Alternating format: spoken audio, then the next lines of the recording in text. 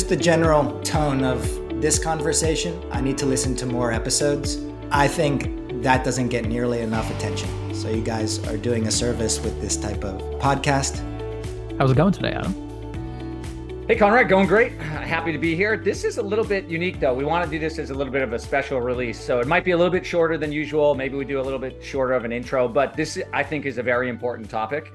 And I've written a couple articles over the past month or so. One was around where I see the future of tech in this industry for the next 5 years. It's actually one that I wrote last year for Matt Landau and his group. But I wanted to do a recap as I think through the changes that happened in 23 and what I think is coming in the upcoming time. So that one came out a couple of weeks ago, and now I'm in the process of trying to finalize another article that's more about an overview of the industry and where I think things are going from the macro level, not just focused on tech, but focused on the overall industry. And one of the points as I've come through and started to research this article, a lot of changes are happening. And we've talked about that for the last 10 months. But one of the ones that we have not talked about, one of the ones that the industry is not talking about is property insurance. And it's coming at us very quickly. It shouldn't be a black swan, right? We all prepare our budgets around property insurance, but we don't necessarily prepare for the increases that are coming. So from a company perspective, it's going to be a moment where we all have to take some reflection and understand where are we going to go next once these increases come. But I think the even bigger impact is going to be on the homeowner side. It's going to be on the inventory side. It's going to be on the real estate market side and potentially the overall economy side. And I know that seems like a grand thought, but the reality is that we're in a pretty tenuous time where small changes can have big impacts. So if insurance all of a sudden starts to increase on these homeowners that at the same time we're used to COVID-sized revenue, their revenue goes down, reservations go down, while at the same time, interest rates go up, inflation goes up, and all of a sudden they're hit with this large bill from insurance. I think it has the potential to be that straw that breaks the camel's back. So we wanted to bring our guest in today to just talk really specifically about insurance. We're not going to go through a 50-minute discussion about the industry and where all these pieces connect. It's specifically focused on insurance. So it might be a little bit shorter, but we wanted to do this special release because we really do feel that the industry needs to start talking about this, and it's coming at us very quickly. Yeah. But Scott, I think you were the one who kind of scouted James here originally, because this was something that you had gone through, I believe, getting some insurance for, I don't know if it's your personal properties or 10 properties, but yeah, would love to hear your thoughts on Adam's piece there, that this is a key piece, but we're not really talking about it as much. Yeah. So the secret that I have to share that we actually, I don't think we've ever talked about it on the podcast is outside of the companies, I also help to manage several large real estate portfolios, right? I've been through chief real estate officer and all of those things, but I've stayed close to a couple of large real estate portfolios. And those are, I used to say $50,000 condos all the way up to multi-million-dollar homes, but the $50,000 condos don't exist anymore because they're $200,000 condos. But super diverse inventory, but all in vacation destinations, right? Everything we have is in vacation rentals. And quite honestly, we've managed, and one of the things that we always hate is the HOA fees, right? And all of that stuff. But as we were going in for our renewal in 2023, we got ready for our renewal. All of a sudden, within probably about 2 weeks of renewing, our broker started sounding the alarm of, hey, you've got some issues here, and we're having trouble getting some stuff insured. And it was like this sudden surprise moment of, they were talking about a rate increase of 90%, right? And you're talking about a portfolio, again, from a couple $100,000 condos right up to multi-million-dollar properties. And ultimately it was, what's the coverage? What's the deductibles? And it was something that I wasn't schooled in. Some of the deductibles, and James will talk about this, it's really become disaster insurance for most of the portfolio. But so anyway, this broker comes to us, they ring the alarm. I don't know anything, and they're really our only connection to the outside world. So I start pulling the alarms and ultimately end up, after about like 3 rungs of phone tag, I reached James, and I can tell you it was like, I made a couple calls and the person I talked to said, James is the guy. James and I talked within a couple hours of that. And he and his team were incredibly helpful. And ultimately, we're doing business with them. Huge resource, but a lot to learn in here. And will it affect a VRM? directly, no, it's not going to touch their business. The problem is it's going to affect their owners, right? So whether you're in a building and managing units in HOAs, we've seen HOA special assessments doubling and tripling the HOA fees. We've seen them just adding an extra HOA fee to cover the insurance. And that's before they even get to their own personal property insurance, right? This is a big impact. And like Adam said, the owners are also used to COVID money. And now you look at it and go, oh no, but don't forget, really 2019 is the base. So we're telling them, no, your revenue is going back to normal. And everyone's forgotten what normal was. Everyone now thinks post-COVID was normal. And also your expenses are going up in some cases 70%, 80%, 90%. So I think this is the opportunity for the industry to listen to someone that I certainly have come to depend on with James, and he knows the business. He's going to just spit it out how it was. And James, we laughed about James' sales cycle before this. Here's the hook: is James and I was never a prospect for him. We got to this because I was just like, hey man, I need help. And James got our business by simply being him and just saying, hey man, here's the story. And P.S. stop buying shit on the coast. Stop. Buy somewhere else. But yeah, I think there's a big opportunity here. And again, for the VRMs, whether you share the podcast with your owners or whether you just use it to be ready to say, hey, the owners are coming and I can be ready to help them, or to at least say, okay, here's what they're going to expect from me and how can I communicate with it. Yeah, I think that sets the table nicely. James, welcome. We appreciate you and your time today hopping on. We would love to maybe hear a little bit of background of how you got insurance, what you do today from like the insurance sales perspective. But if you don't mind, could you first give us a song that best describes you so we could get to know you a little bit better as well? I just got married in Telluride, Colorado, and I actually performed Bob Dylan's "The Man in Me" at the wedding.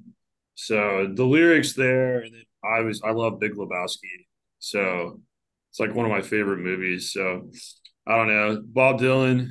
I feel like I kind of love that song. James, you've got a special place in my heart. Big Lebowski, huge fan, and Bob Dylan's fantastic. Not to mention you stood up and actually performed at your wedding. That's awesome. Yeah. She didn't really want me to, but I did anyway. One of many decisions. Yeah, one of many decisions that she's not going to like for the next 50 years. So it's all good. It took the Eye of Sauron off of her and onto me.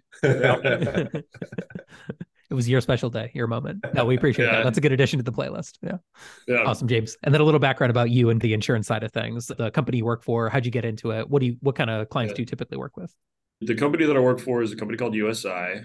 We are what's called a mid-market broker. So we target businesses that are medium-sized businesses, anywhere from 200 employees to 2,000 employees. And love this company. Love my boss. I worked for a couple other brokers that I won't mention prior to coming on board with USI. But I don't think anybody that is in insurance decides out of college that they want to be an insurance broker. I like to think that have you ever seen the movie with Bill Murray, Groundhog Day? Yeah. Where Bill Murray basically punches out the insurance broker, Ned Ryerson. That's what I had originally thought of my career path when I first started. But it can be your own boss. You have the ability to really learn people's businesses. I have the opportunity to really help people with their businesses and to learn intrinsically how to help them navigate around a subject that is, I wish I had a better topic that we could talk about, but it's something that isn't important and businesses depend on it. And I'm glad that I fell into this industry and I'm able to help people with their businesses. Yeah, right on. The way that you and Scott connected, it seemed he was joking at the end, but it's insuring these properties maybe that aren't the least risk profile, right? So there's problems with them. I even remember that, Adam, this a long time ago, I've been told that you can't get proper insurance in some properties in the Outer Banks, the ones that are on the other side of the sound or on the other side of the dunes, because they're just like, they're going to wash away eventually. So yes, to some degree, if you've got, there are some homes that are on the Outer Banks that are like on the beach, right? And you drive by and, oh my gosh, that's such an amazing home. And then they go listed for sale and you're like, why is that home so inexpensive? And James probably knows much more about this than I do, but my understanding of it is that you will never get the value of the home back. You will only get the value of the property back. So the insurance will cover the property, but you're basically throwing that home into the ocean at some point. Yeah. So anywhere that's super risky, right, along the coast is a great example. no company is going to make money in the event of a cataclysmic event, a hurricane, right? So why would any company decide to insure the property associated with a coastal property, right? But you want people to be able to build on the coast. So the government actually came in and provided a program for flood insurance, but only to a certain extent, right? Not to reinsure the entire value of the home. So if you want to build a multi-million-dollar home, so be it. But there is coverage within flood guidelines. The FDIC, it depends on each state, honestly, but there is a program there, but only because the government is willing to provide you with coverage to be able to build in that area. And in a lot of cases on coastal properties. That makes a lot of sense to me, James. But just to maybe extrapolate that a little bit. So is all of this coast? So I'm on the Outer Banks, North Carolina, right on the ocean. So are all of these coastal communities, is the reality that we can exist here because the government is giving the insurance companies some sort of offset? Or they're offsetting the insurance carriers themselves. So they're giving subsidies to the carriers that are insuring the property in the event of a cataclysmic event. So yeah, otherwise people would have no incentive to want to build on the coast because you're building in a high risk area. Yeah. I guess from my perspective, James, as a layman who doesn't understand all the mechanics of how they come up with these costs and conclusions, I think in my head, that's not new, right? Like these things have been an issue for a long time. So is there a specific event that triggered these expenses to go so much higher, like literally within the last 12, 18 months? Because I think like the risk in 2007 was probably the same as it is today of a hurricane hitting the Outer Banks, for example. Yeah. In the past, I've got this in my notes. In the past 3 years, we've had multiple $1 trillion annual events. We've had forest fires, right? You can name off all the different forest fires that have taken place. You can name off the hurricanes. I think there were 3 hurricanes that hit Florida last year. There was a hurricane that hit New York, right? There's a frequency and severity issue that's been going on specific to properties that are not just coastal, right? It's all over the country. Flooding. Here in Texas, we had a freeze that cost insurers billions and billions of dollars off of something that hasn't happened, they haven't seen happen in quite a long time, right? If ever. Being a local Texan, right? I've lived in Texas my whole life. We've definitely had freezes and we've definitely had it snow here, but not to the extent where it sticks around and lasts for a week and a half. We weren't prepared for that. You had pipes bursting in multifamily developments. I had a distributor that I represented that ultimately had spoilage issues, right? All of the beer that they had, which was millions and millions of dollars of beer, ended up spoiling as a result of losing power. You just see that we're talking from a micro level or macro level. You're seeing all sorts of cataclysmic events that are occurring in the property space all over not just the United States, but all over the globe. And that's a direct impact on if it's not profitable for a carrier to insure a property, then a lot of carriers will pull out of the marketplace. Mm-hmm. Yeah, they're running a business too, right? I think we alluded to that before we hit record. You were talking about kind of the supply in some markets has gone down.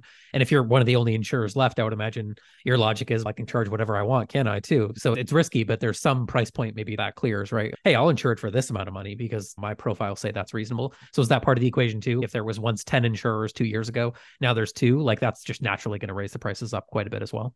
Yeah, basic supply and demand, right? The less competition, so the less carriers that are competing for pricing in a marketplace, the higher the price goes. I'm not saying that there's price fixing, but when carriers pull out and determine that it's not profitable, the price will go up. And just to add to that, they're pulling out for a reason. They believe, to your point, James, that it's not profitable. So the natural inclination is that prices have to rise to get to a place where it's profitable, or else there's no reason to be there. James, I got a quick question, and this is more from my understanding as a homeowner, and I guess from a wider perspective of what the implications are beyond just the homeowners that are focused on vacation rentals. When these increases happen, it seems like the insurers talk about it on a state level. So for instance, Allstate or State Farm will say, we're not going to insure anyone new in California, or we're not going to insure anyone new in Florida. When these increases happen, do they just happen to the at-risk properties, or are they spread across that state? No, they'll impact all buyers, right? Everyone is impacted as a result of that. It's not just the people at the most prone areas, because the insurance carrier is insuring, they're taking a hit on some of the properties, but everybody bears the blunt of that risk. So I want to make a point there for the listeners, because this is another, my point at the beginning of this straw that could potentially break the camel's back, right? We're focused on vacation rentals, but there's a much bigger game that's being played here within real estate and with the overall economy. So to James's point, when these increases happen, yes, they're going to impact the vacation rental market and homeowners within the vacation rental market, but it's going to have a wider impact on the rest of the real estate market and potentially the economy. And as managers and as an industry, we need to understand the macro impacts as well as the micro impacts. So as this spreads, it's not going to be a good news for the industry or for the homeowners or for individual businesses. We've got to start making changes for this now. Yeah, that kind of takes us to a good transition, right? I don't want to be the one that's just providing bad news. I'm also here to advise on how to mitigate it, right? And what we're seeing from a lot of carriers is that they want the entities, businesses, or in this case, individuals, homeowners, to be willing to take on and bear some of the risk. So that's why you see deductibles that go up. That's why you see what we call retention options. It's risk retention or alternative risk strategies, right? So there's all sorts of ways to be able to diversify, basically what people's understanding of insurance is, and I hate having to get into the nitty gritty, but in this case, it's justified. But guaranteed cost is what we're talking about right now. Guaranteed cost is where you have a very small deductible and you are transferring the risk from you, the homeowner, to the carrier to compensate you, to indemnify you for any loss that occurs, right? Yep.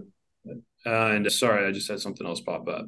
Mm-hmm. But what we're seeing is that they no longer want to operate in a guaranteed cost perspective. They want homeowners to be able to pay a little bit out of pocket at the very least in the event of a cataclysmic event, if that makes sense. And that's new, James. So this perspective of the insurers of wanting to pass some of this risk back to the homeowners, they have more skin in the game. I get it. But is that new? Is this a new approach for insurers?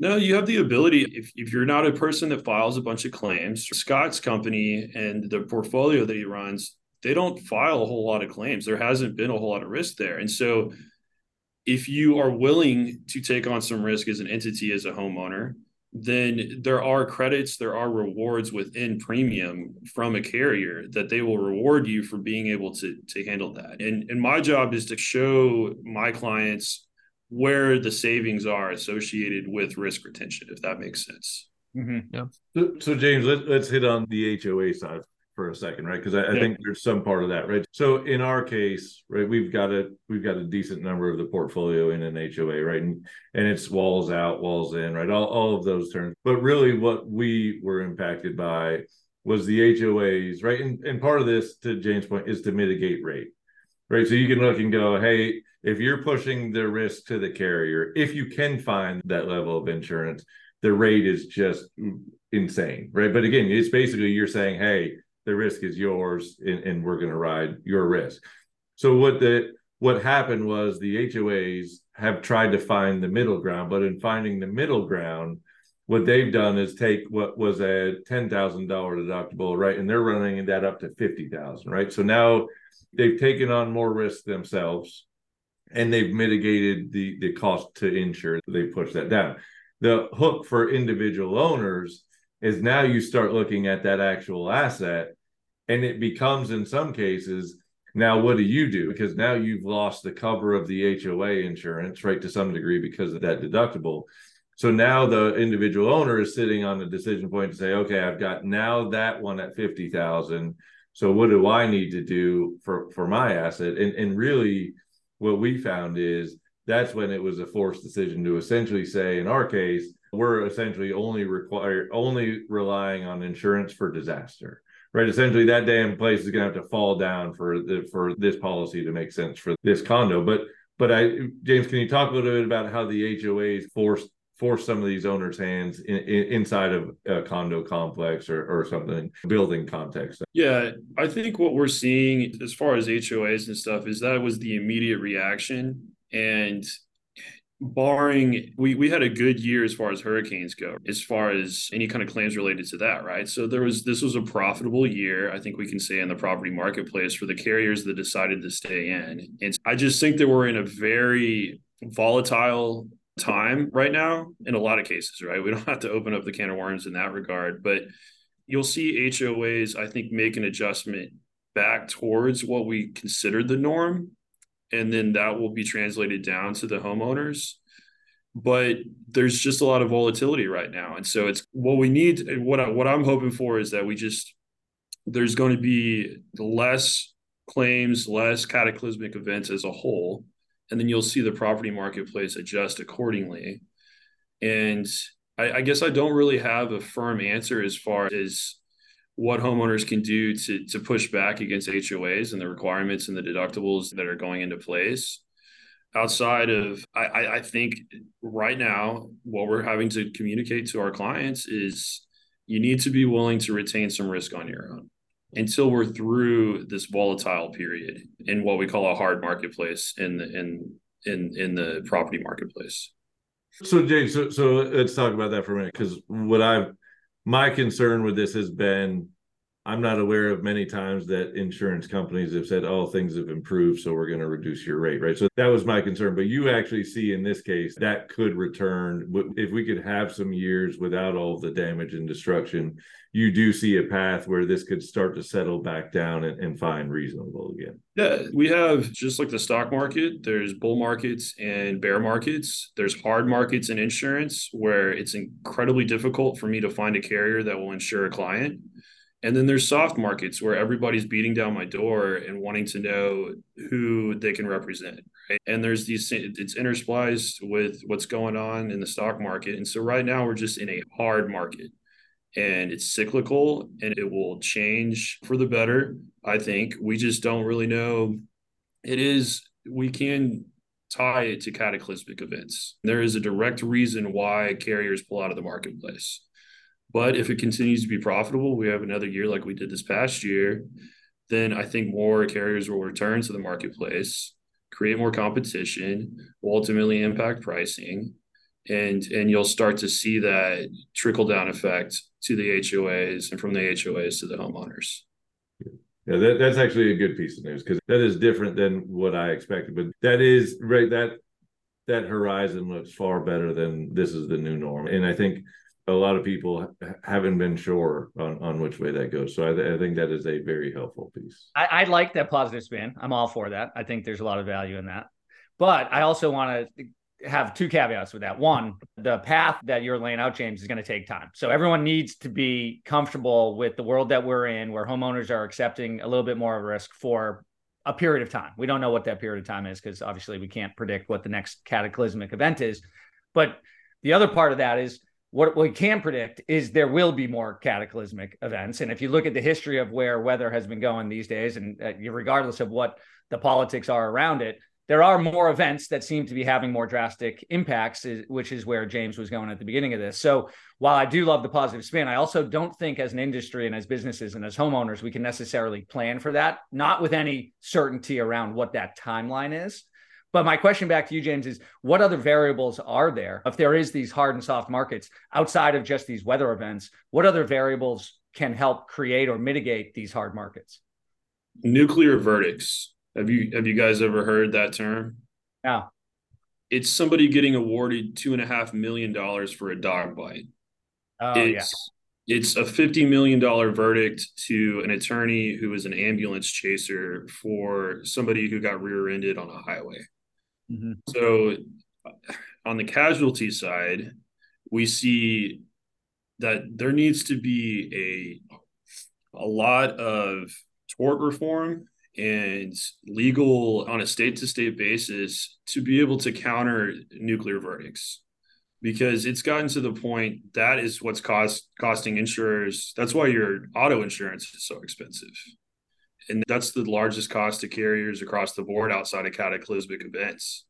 All right, so that's super interesting, because I was not even thinking that we'd go down this path. It makes sense now that you say this. But here's the other piece of this industry that we all need to recognize is there is a huge amount of litigation that is about to happen in vacation rentals for a wide variety of reasons. But if we think about those nuclear verdicts, those are starting to grow, and they're starting to set a precedence with where the direction is. And the direction is in favor of the guests, not in favor of the property management companies, not in favor of the homeowners.